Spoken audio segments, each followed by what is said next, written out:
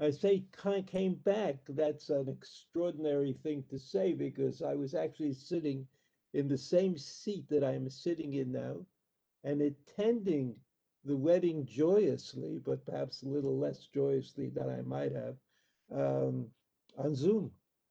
It was my first Zoom wedding. I mean, a wedding I wanted to go to, but which everybody told me I shouldn't. So I didn't, contrary to my general personality flaws. So here I am. It's right after the wedding. And we're going to learn a little bit about, we'll learn a little bit about Parshat Va'era. But could you put it, well, I just wanted to mention, it's at the top of the, that this year is Ilui Nishmat Golda Bat Yitzchak Yehuda Halevi Alav Shalom, Ilui Nishmat Yehuda Leib Ben Menachem Levi Zichrono Livracha. The shir has, in their honor, has been dedicated anonymously. So we thank the donor and wish the departed an aliyah. Okay, now we're back to, uh, okay, here we are. Now, when we think about Moshe Rabbeinu, I mean, we're allowed to think about Moshe Rabbeinu, but the thinking about Moshe Rabbeinu is so loaded with superlatives and extraordinary moments and ideas that are not really comprehensible, like Moshe Rabbeinu brought the Torah into the world, Torah Shebichtav and Torah Sheba'al Peh. I mean, isn't that? I mean, it's something you could say, but it's very difficult to think about. So, what qualities are necessary to do such a thing, to produce such a result, to be in such esteem? And even though he wasn't, Moshe Rabbeinu wasn't one of the Avot, Abraham, Yitzchak, and Yaakov, and then maybe we could add on some more, but the three Avot are canon, canonized. Those are the Avot. And Moshe Rabbeinu was really not one of them. Nevertheless, he did something that they were not able to do, or they were not called upon to do, even though they intuited, the Avot intuited uh, the Torah, what the Torah demanded of us, and that's perhaps what made them Avot. But Moshe Rabbeinu, he didn't do that. He received the Torah written down, but the great thing that he achieved, besides the fact that he was able to receive the Torah, which is something that is hard to imagine, but the great thing that Moshe Rabbeinu achieved was that he taught us that you could pass on the Torah from generation to generation.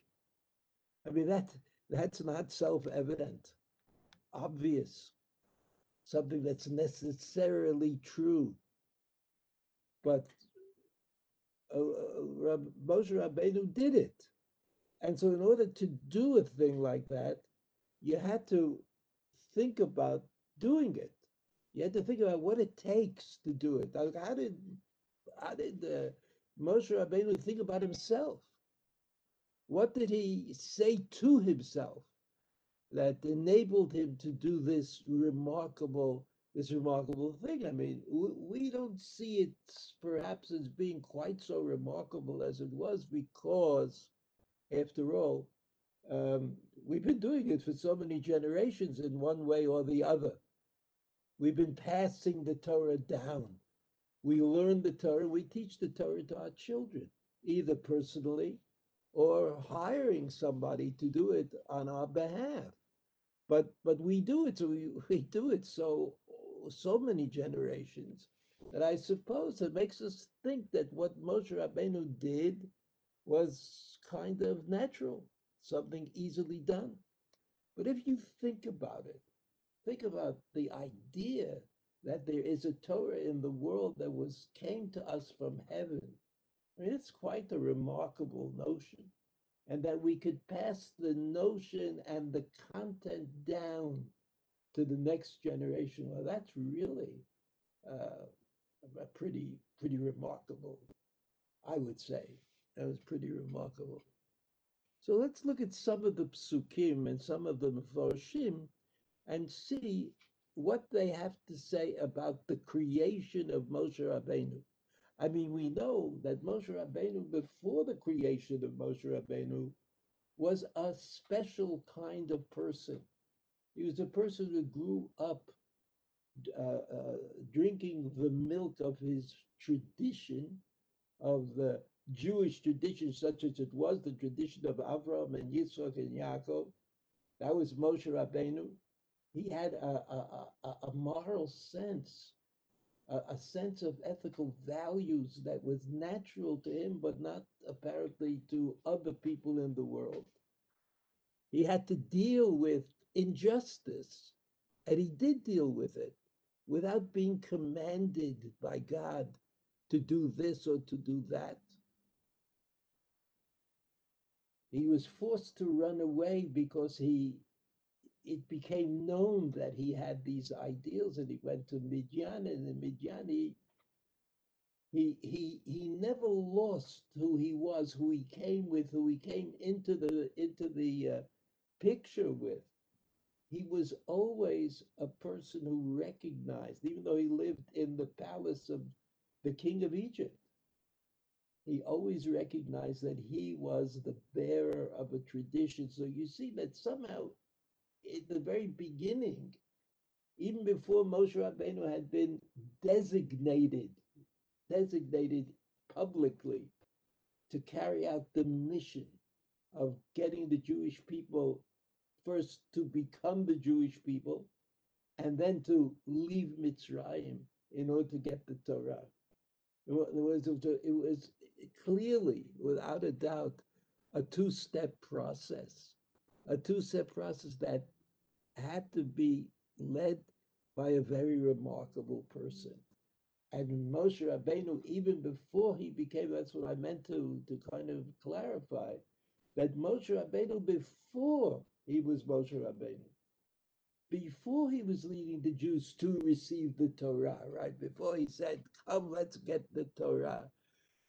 Before that, he was already somebody special, somebody to look up to, somebody who was able to be a child of the tradition of his biological parents, and was also able to kind of evolve himself, but not lose himself in the tradition of the people that he found himself in, the Egyptian people. And in fact, they built a golden calf. We talk about this at another shiur, but they built a golden calf. That's bad. That's a bad thing to do. And Moshe Rabbeinu was blamed for the golden calf in the words of Chazal. How so? How did they blame Moshe Rabbeinu? Moshe Rabbeinu was up on a mountain getting the Torah, and the people were downstairs singing and dancing and serving this odd God. So how could Chazal have blamed Moshe Rabbeinu for making the golden calf? So the answer is that what they said was, you, Moshe Rabbeinu, you're the one who wanted to bring in all, other peoples. People wanted to leave Egypt with the Jews, together with the Jews, that we call them Erev Rav.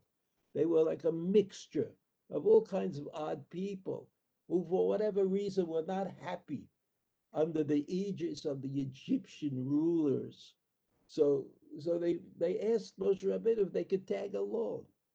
Could they come along with you? And Moshe Rabbeinu said yes. And because they were in the midst of the people of Israel, when there was some sort of doubt about Moshe Rabbeinu, how come he's late? Where is he? Is he coming? Is this all a kind of just a ruse to confuse us and make us unhappy? All of that was the way people reacted. And so the Erev Rav, or people in the Erev Rav, went to the Jews and he said, listen, we have an idea. We have an old God that we used to worship. It was pretty good for a while. But now we don't worship him anymore. But if you're like looking for a God who could help you out here, uh, let's do the golden calf. And so Chazal said, Moshe Rabbeinu, you are responsible. It's your fault. And what is it? What is it? You know that for the Jewish people in all the generations, the Jewish people, there were like two basic ideologies. That's it. How are we going to maintain? How are we going to maintain? So there's one ideology says we've got to build fences, sit down behind the fences, and do our thing and not let anybody else bother us. And as weird as it seems to others, and as strange as we seem to ourselves, even sometimes, that's the way we've got to do it in order to maintain, in order to be. Then there's another theory that Jews had, different Jews, but Jews, groups of Jews, they said, no, let's go out and let's get people in and let's get the people coming in our direction. And instead of fighting, we'll be friendly. We'll be happy together. Right? So you have these two theories, which, in modern times could be emphasized by Hasidut. On the one hand, everybody closes up, don't let anybody else in, or especially the Satmar variety of Hasidut. They said, what for? What's the point? We'll have a lot of babies. We'll grow a lot of little scholars, and we'll continue to exist. The other theory was embraced by Lubavitch. Lubavitch, they said, we'll just take him in. We'll make them Jews again. We'll bring them to where they should be. So Moshe Rabbeinu in his attitude to the Erev Rav was more of a Lubavitcher chassid than a Satmar chassid. He said, bring them in. He said, bring them in. And Chazal said, if you asked me, say, who's right? Which method is right? So, of course, everybody knows the answer to that question. Right? Both of them are right. If you're dedicated to either plan of action, you'll do positive things. You'll do positive. You also miss out on things because you won't be able to be as dedicated to the other, even though everybody in one camp has a little bit of the other camp in him, right? Whether it's the more open camp or the closed camp, everybody agrees that the other camp also exists a little bit for me. So Chazal came in and said, you know who's responsible for the golden calf? It's a remarkable thing, but we're talking about Moshe Rabbeinu. It was Moshe Rabbeinu. Why was Moshe Rabbeinu of that community, of the community of people that wanted to open and invite and take in and worship together and share the Torah more than anything else? I mean, why was that? Because look at the way Moshe Rabbeinu was brought up. Who were his teachers, his rebbeim, his family, the people in the court of the king, right? The wise people of the communities. He knew them. He spoke to them. He dealt with them. And therefore, when the Erev Rav or representatives of the Erev Rav came to Moshe Rabbeinu and said, can we go with you? So Moshe Rabbeinu said, wow, what an opportunity to increase the number of people who will accept the dictates of heaven, will follow the leadership of HaKadosh Baruch Hu. So this is something that Chazal noted, as I understand it. Chazal noted that Moshe Rabbeinu had this weakness. But of course, weaknesses can sometimes be strengths. It's just that you have to be careful with the weakness, right? And you have to be careful about making it into a strength. It's not easy. Not easy at all. So we're looking for Moshe Rabbeinu before he became Moshe Rabbeinu. Moshe Rabbeinu who invited himself to eat with the open-minded and with the closed-minded, right? That's what Moshe Rabbeinu wanted. And wherever Moshe Rabbeinu went, if you remember in the book of Bamidbar, the stories of Moshe Rabbeinu and his struggles against those who were in conflict with Moshe Rabbeinu, right? They were generally of that order. Like, what's the plan? Who's in charge? How are we going to make sure this works? That was all Moshe Rabbeinu's opposition. And that's how it is in every generation. Anybody who wants to do good, generally speaking, or often, I won't say generally speaking, often true, that the people who want to do a good, often meet up with opposition, and it's often true that the opposition is correct, and the truth, the plan is also correct. That's the difficulty. That's the difficulty we have it today. Those of you who live in Yerushalayim are aware of what's going on in the Haredi communities. You know, the Haredi communities internally are the same as the Haredi communities externally, the same as the Dati Leumi communities. Is it enough, or do I have to add on? Do I have to add on? Because that's the real, and can I be liberal now and then in order to do good of one kind or another? I mean, we all have these problems. We all have these problems. We tend to ignore them because they're difficult. It's hard to determine, but they're problems. Look at this pasuk, Shmot Perek Gimel pasuk Zayin. If you see it, you should see it on the board.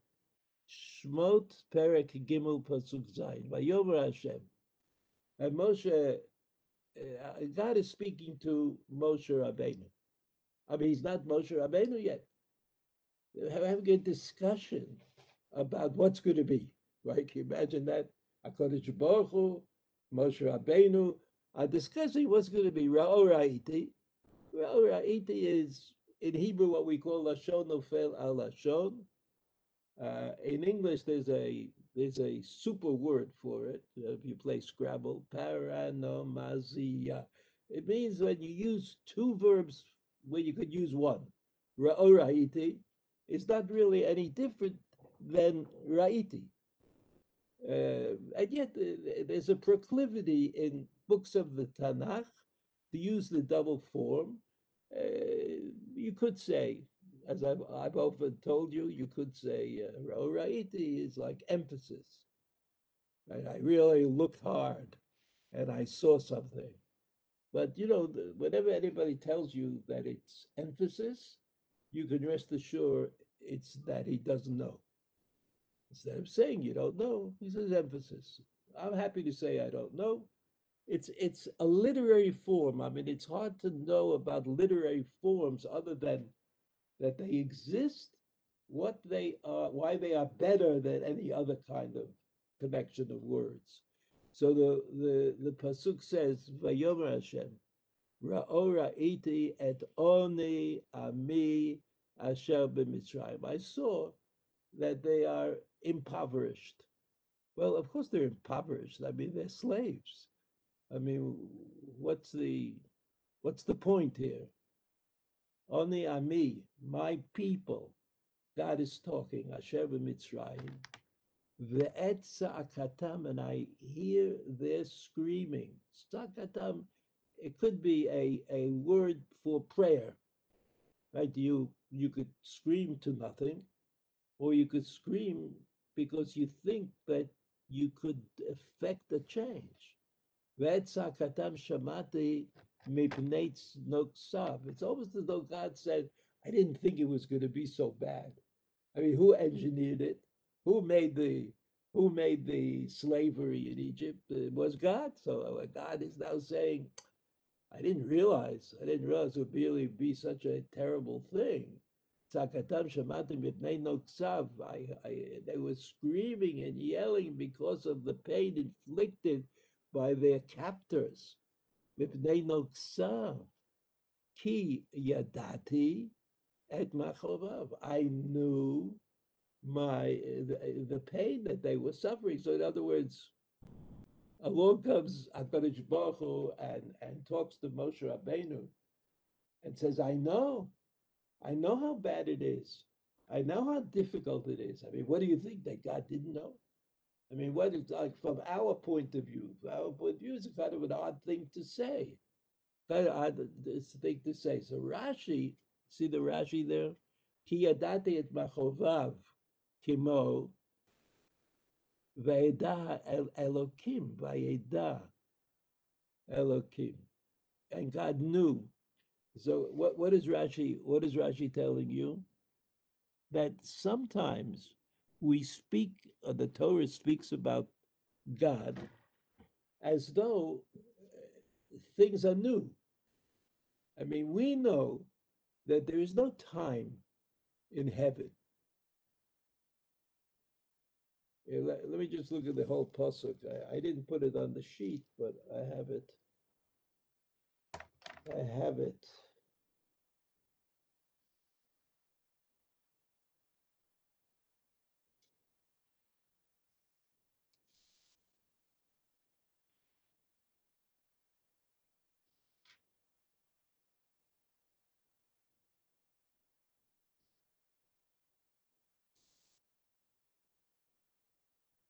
The pasuk says, "Vayhi."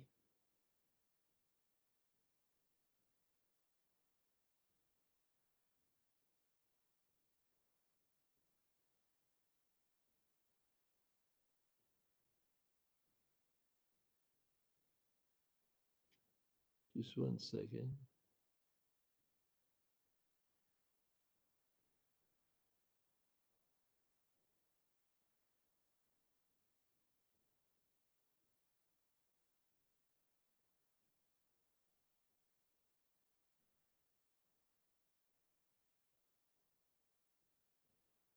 It says the pasuk says, "I'm sorry." Kamo vayida Elokim, as though it means before God didn't know, and now God does know.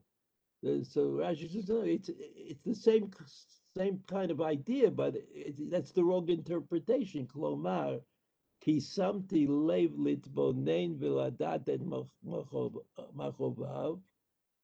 I paid attention. Rashi, samti lev lehitbonein. I paid attention. V'ladat et machovav, and to know about the pain that they were suffering. V'lo ha'elamti eini, v'lo e'etom et ozni mitza'akatam. I didn't hide my, lo ha'elamti, I didn't hide my eyes, and I didn't stuff up my ears and was unable to hear. In other words, how come this is going on for such a long time? But it's not because God didn't know what was happening. God knew what was happening, but for some reason, the thinking was that it should continue until now. It should continue until now. The next pasuk is God's talking to Moshe Rabbeinu. It's saying "Vayreid." What does "Vayreid" mean? Another word that you can't really apply to God, because "Vayreid" means there's a limit on space.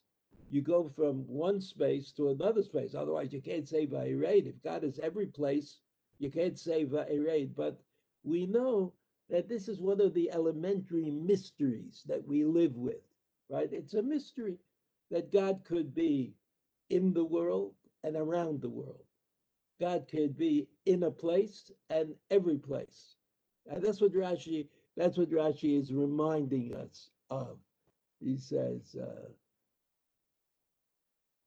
Pasuk Chet, right? Ve'ered lahatzilo miyad Mitzrayim, right? I wanted to, oh, just one second. Let me get the,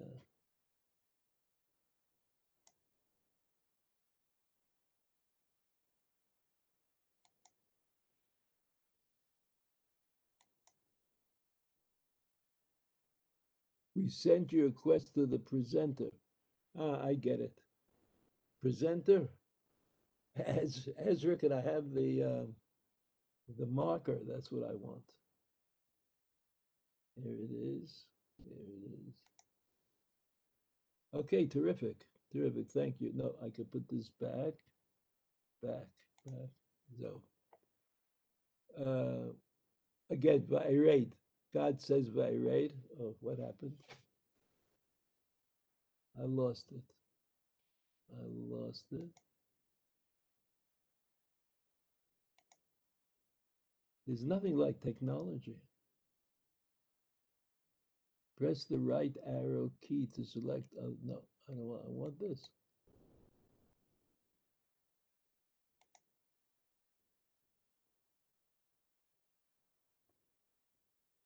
Okay, doesn't matter.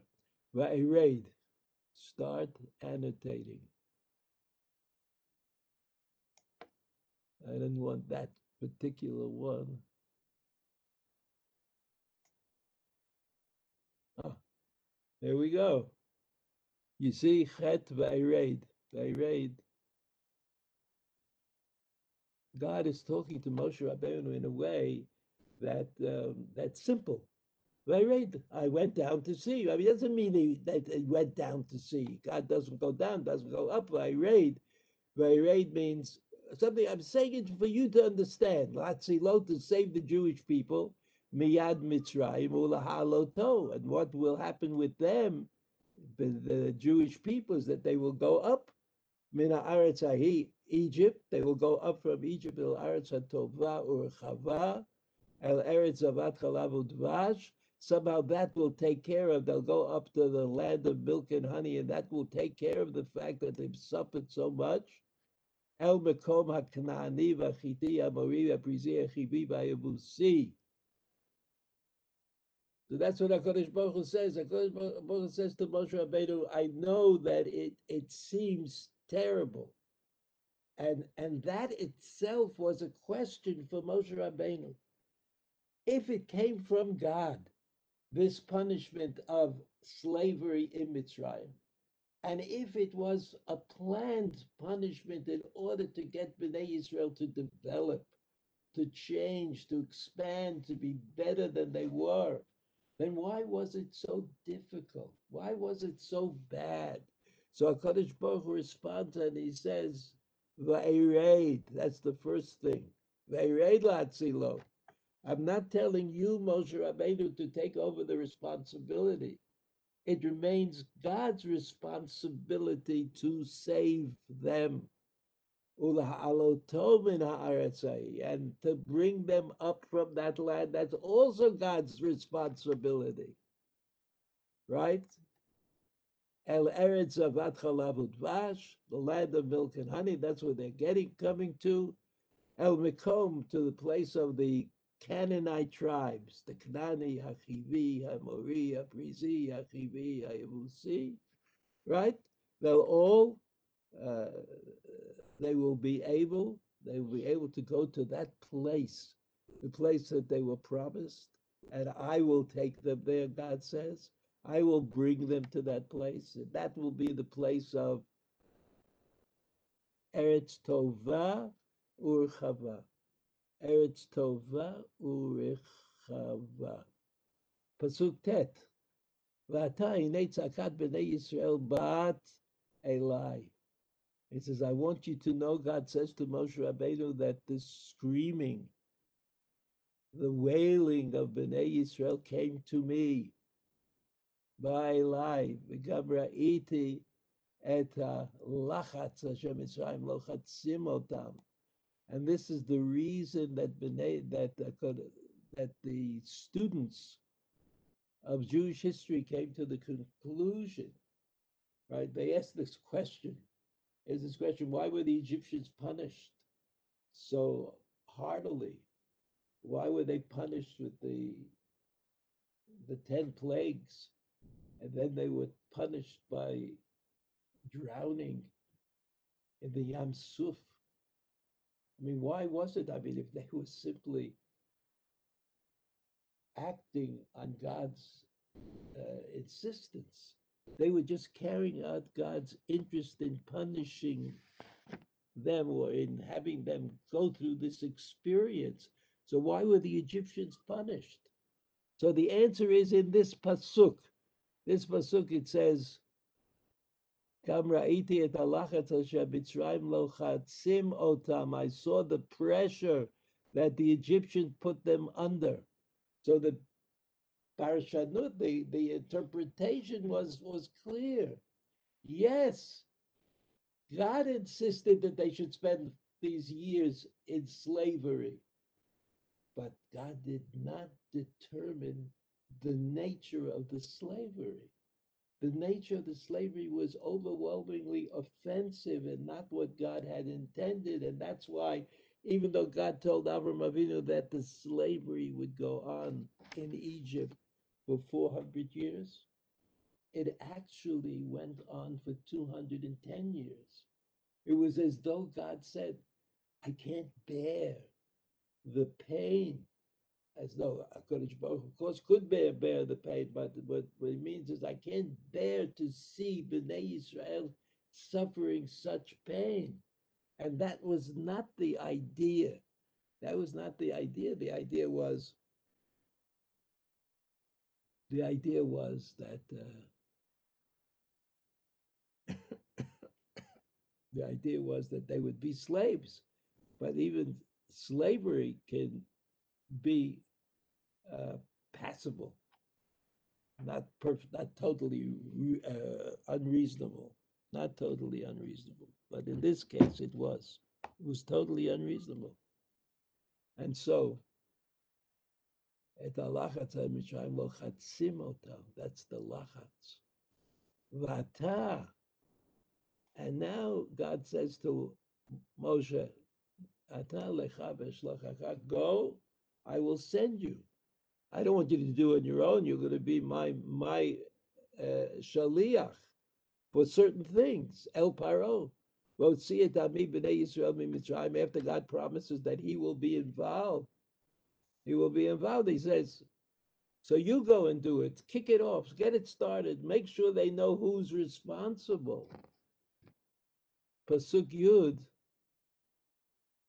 Pasuk Yud. Vatalecha v'shlachacha el Paro. You see the Rashi?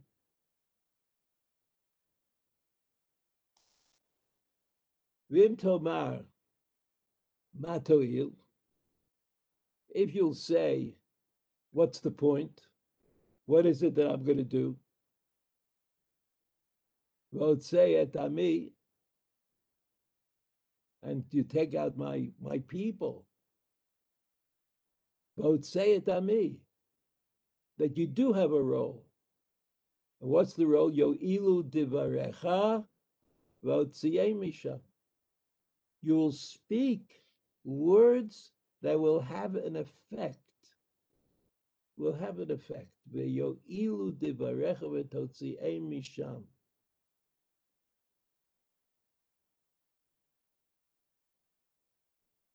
So what is God saying to Moshe Rabbeinu? God is saying to Moshe Rabbeinu, words can create the reality. Words are important, Moshe Rabbeinu. I'll take them out. But somebody has to talk to them. Somebody has to tell them what the experience that they're having is. It's very difficult. It's very difficult to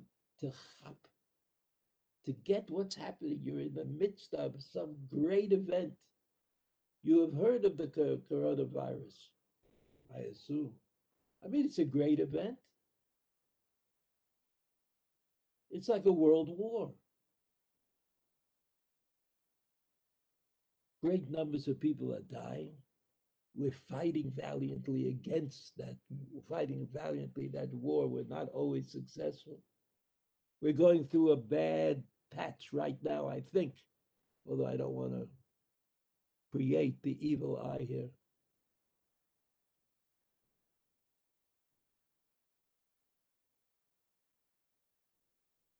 And so you have mixed in, you have politics.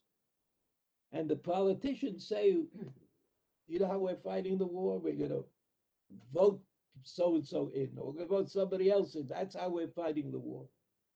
Well, that's either correct or not so correct.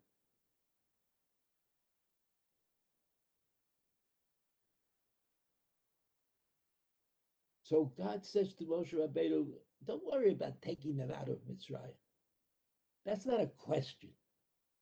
God will be the one who takes them out of Mitzrayim. God will make the miracles. God will make the effect, the negative effect on the Egyptians. Well, that's not a problem, but you want Bnei Israel to understand what's happening to them, why they have to live sometimes with doubt, why the first miracles, the 10 miracles, the 10 plagues, they just weren't enough. I mean, why were they brought into the world if they aren't enough? Okay, I don't know. Something you have to talk about, something you have to listen to Moshe Rabbeinu about, because he'll know. Moshe Rabbeinu will know.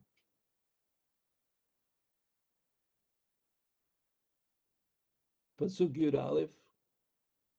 Vayomer Moshe Elokim mi anochi ki elech el Paro v'chi yotzi et b'nei Yisrael miMitzrayim. I think Moshe Rabbeinu still didn't exactly get it. Vayomer Moshe, and Moshe Rabbeinu responded to God and said, Mi anochi. Mi anochi. Anochi is a pronoun that's equal to ani. But generally speaking, we see that pronoun anochi as being of greater significance. Not everybody would call himself anochi. I mean, the Aseret HaDibrot start with the word anochi. So you wouldn't use that word disrespectfully. So if Moshe Rabbeinu said, Mi Anochi, it's like Moshe Rabbeinu said, I am not Anochi. I'm not on that level. I can't go and talk to Paro.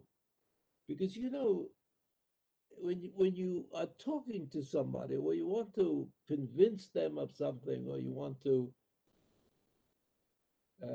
move them in a particular direction that you're also interested in, it's good if there's a kind of a parody. I mean, if you would want to convince the king of some plan that you had, you wouldn't send a shoemaker to discuss it with him.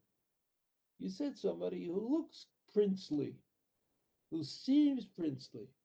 So it could be that Moshe Rabbeinu is saying, Mi anochi ke'elecha Paro. I'm not the Paro type, even though I grew up in the temple, not the temple, in the palace. I grew up in the palace of the king, and I know about that, but that's not me. That's not me. I'm more interested in real issues, real things. Me ani ma ani chashuv ledaber im hamlachim. I don't have. Even if you, Hakadosh Baruch Hu, arrange a meeting for me with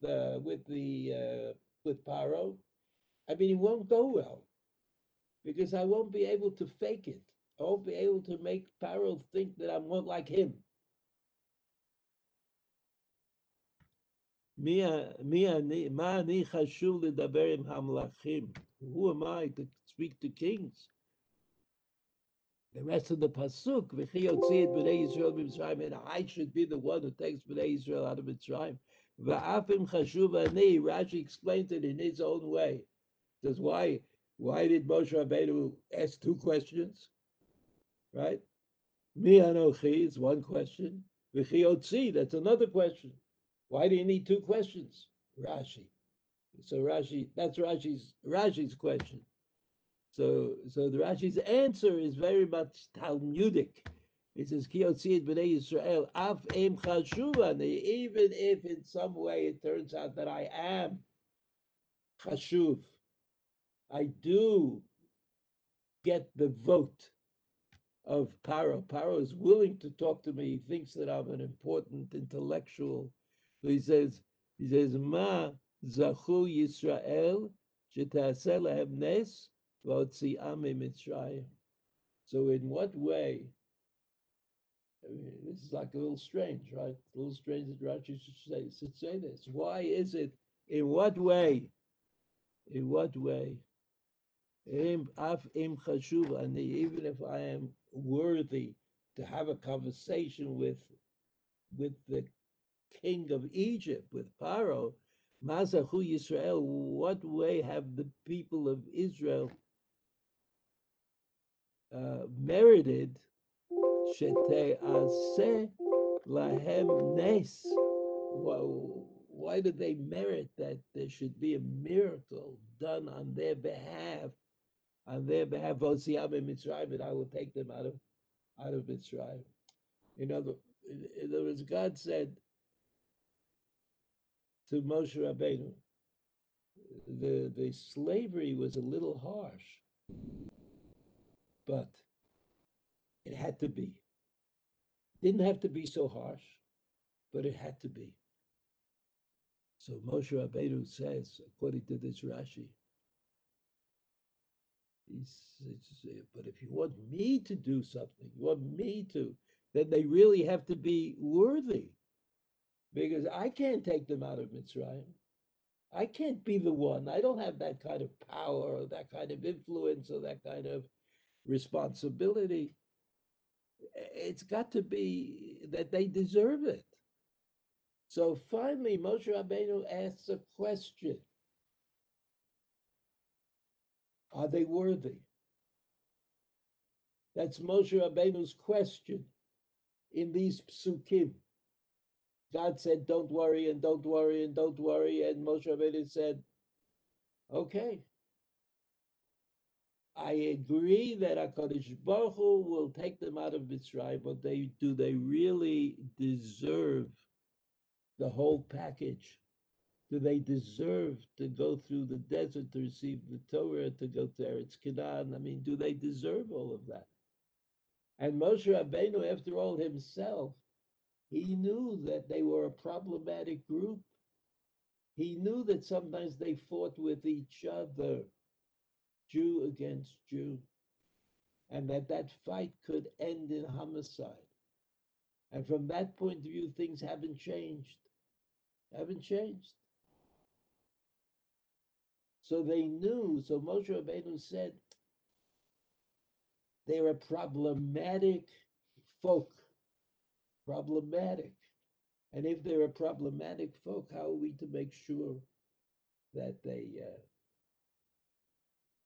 will receive the miracle that's necessary to get them out? The language of Rashi is Taseh lahem nes, that you will give them that miracle, and V'otzi eim Mitzrayim, I will be able to take them out of Mitzrayim.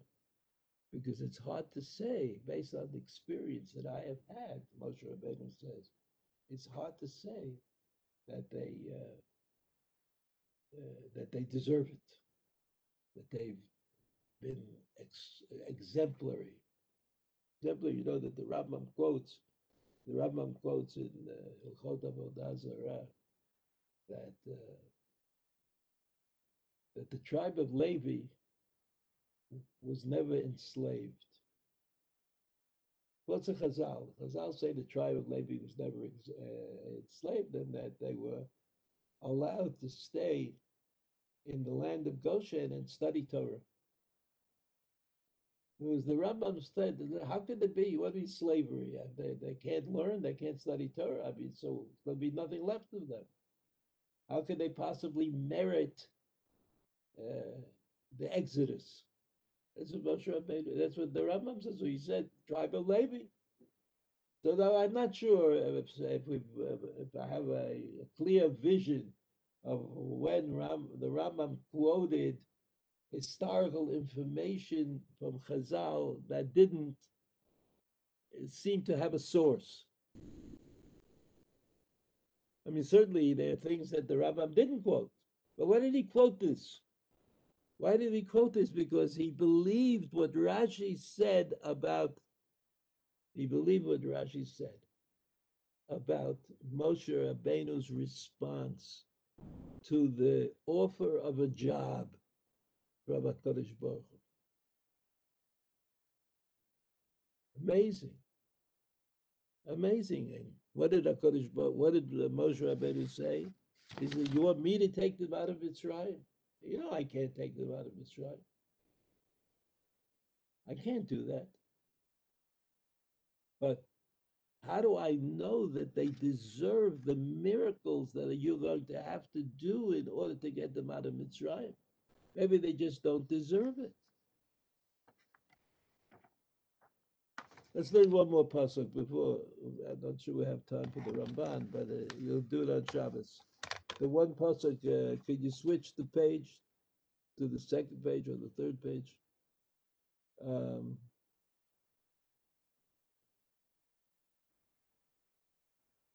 Ezra. You have access to it. You can change it. How do I do it? How do I do it? Do it. See, it doesn't have the pagination here.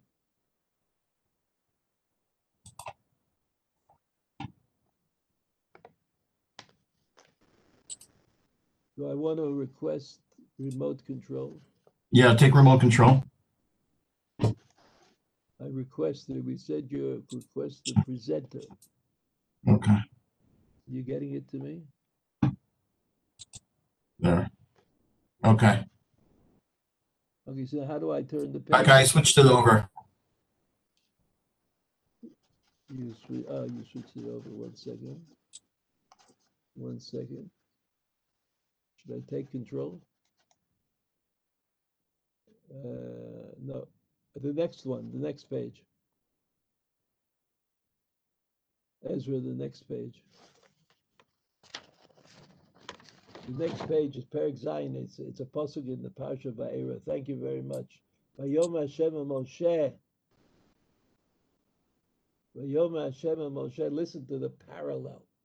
God speaks again to Moshe, and he says, Re'eh, behold, take note, Netaticha Elohim leParo. You are given over by God to Paro, V'aron achicha yiyeh neviecha, which I think means you are the proof that you are representing God. Somehow Paro will see that in you. He'll never argue about that. He'll never argue about whether you, Moshe Rabbeinu, are special, are representative of the heavens. Now he sees it in you. He sees it in you. V'aron achicha yiyeh neviecha. Neviecha meaning he'll give the message. He'll give over the message in words. You represent something even higher than words. A relationship, a connection to HaKadosh Baruch Hu. Netaticha lim the Paro, look at Rashi, Shofet v'lerodeh l'irdoto b'makot v'yisurim. Netaticha Elohim leParo, I gave you to Paro. You're in charge of Paro. In charge in what way? Shofet, the judge, v'rodeh, someone who beats him regularly, l'irdoto b'makot v'yisurim. That's what your job is.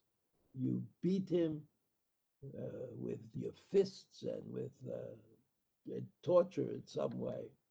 He gets what's left over from the Jewish people. Yiyeh neviecha ketargumo meturgemancha. He will translate what you say. V'chein kol lashon nevuah. That's what every time the word Navi or Nevuah means, Adama machrizu mashmiya la'am divrei tochachot. He's the person who says difficult things. He brings difficult matters to the people. And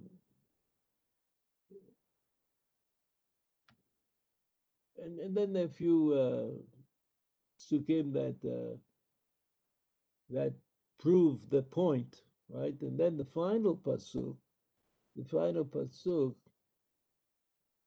in here is Atat tedaber.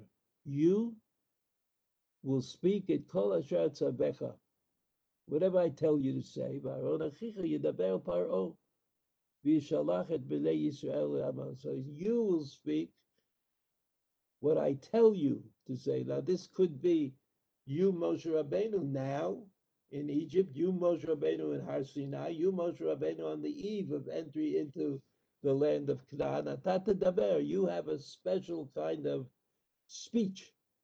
Ach, et kol asher atzaveka, everything that I command to you. That means everything that's Torah, all the Torah that I give you. Everything is Torah that comes from God. Aaron achicha yidaber el Paro. Aaron achicha will speak to Paro in a language that he understands. V'yishalachet b'nei Yisrael me'atzo. And not sure exactly what the connection between all of these things is. V'yishalachet Yisrael me'atzo. He'll send the people away from the land. That seemed to be connected to the difficulties, to the pain that they suffered. Rashi, atata daber. You see the Rashi? Where is it? Rashi. Again, just 1 second. Oh, doesn't work. Doesn't work. So, atata daber. You see, atata daber.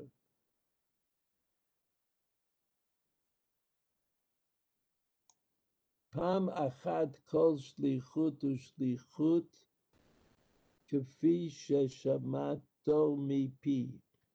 You will speak once every time I send you to speak.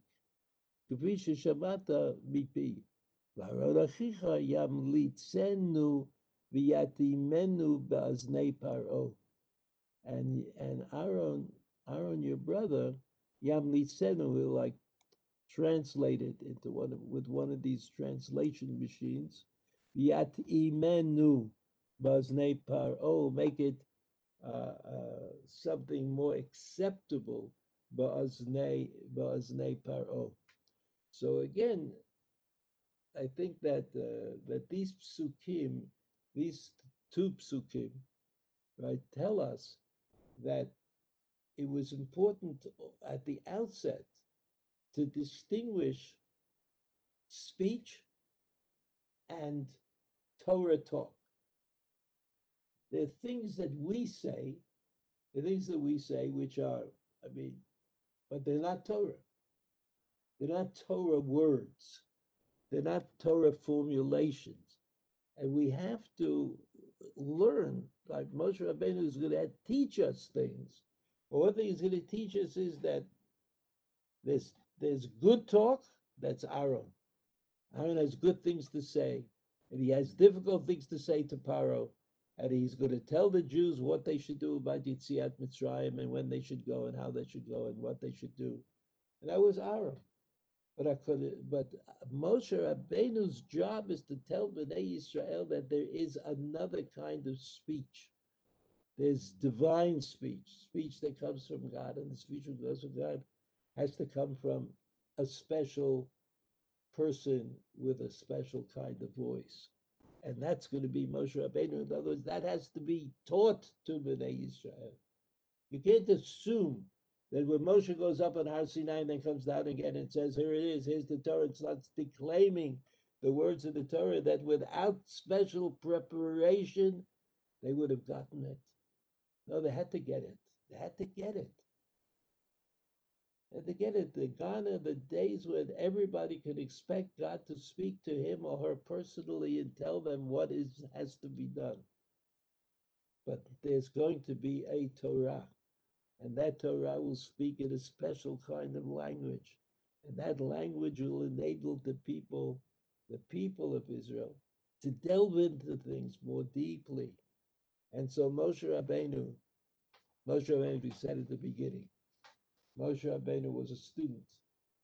He was learning what it meant to be Moshe Rabbeinu.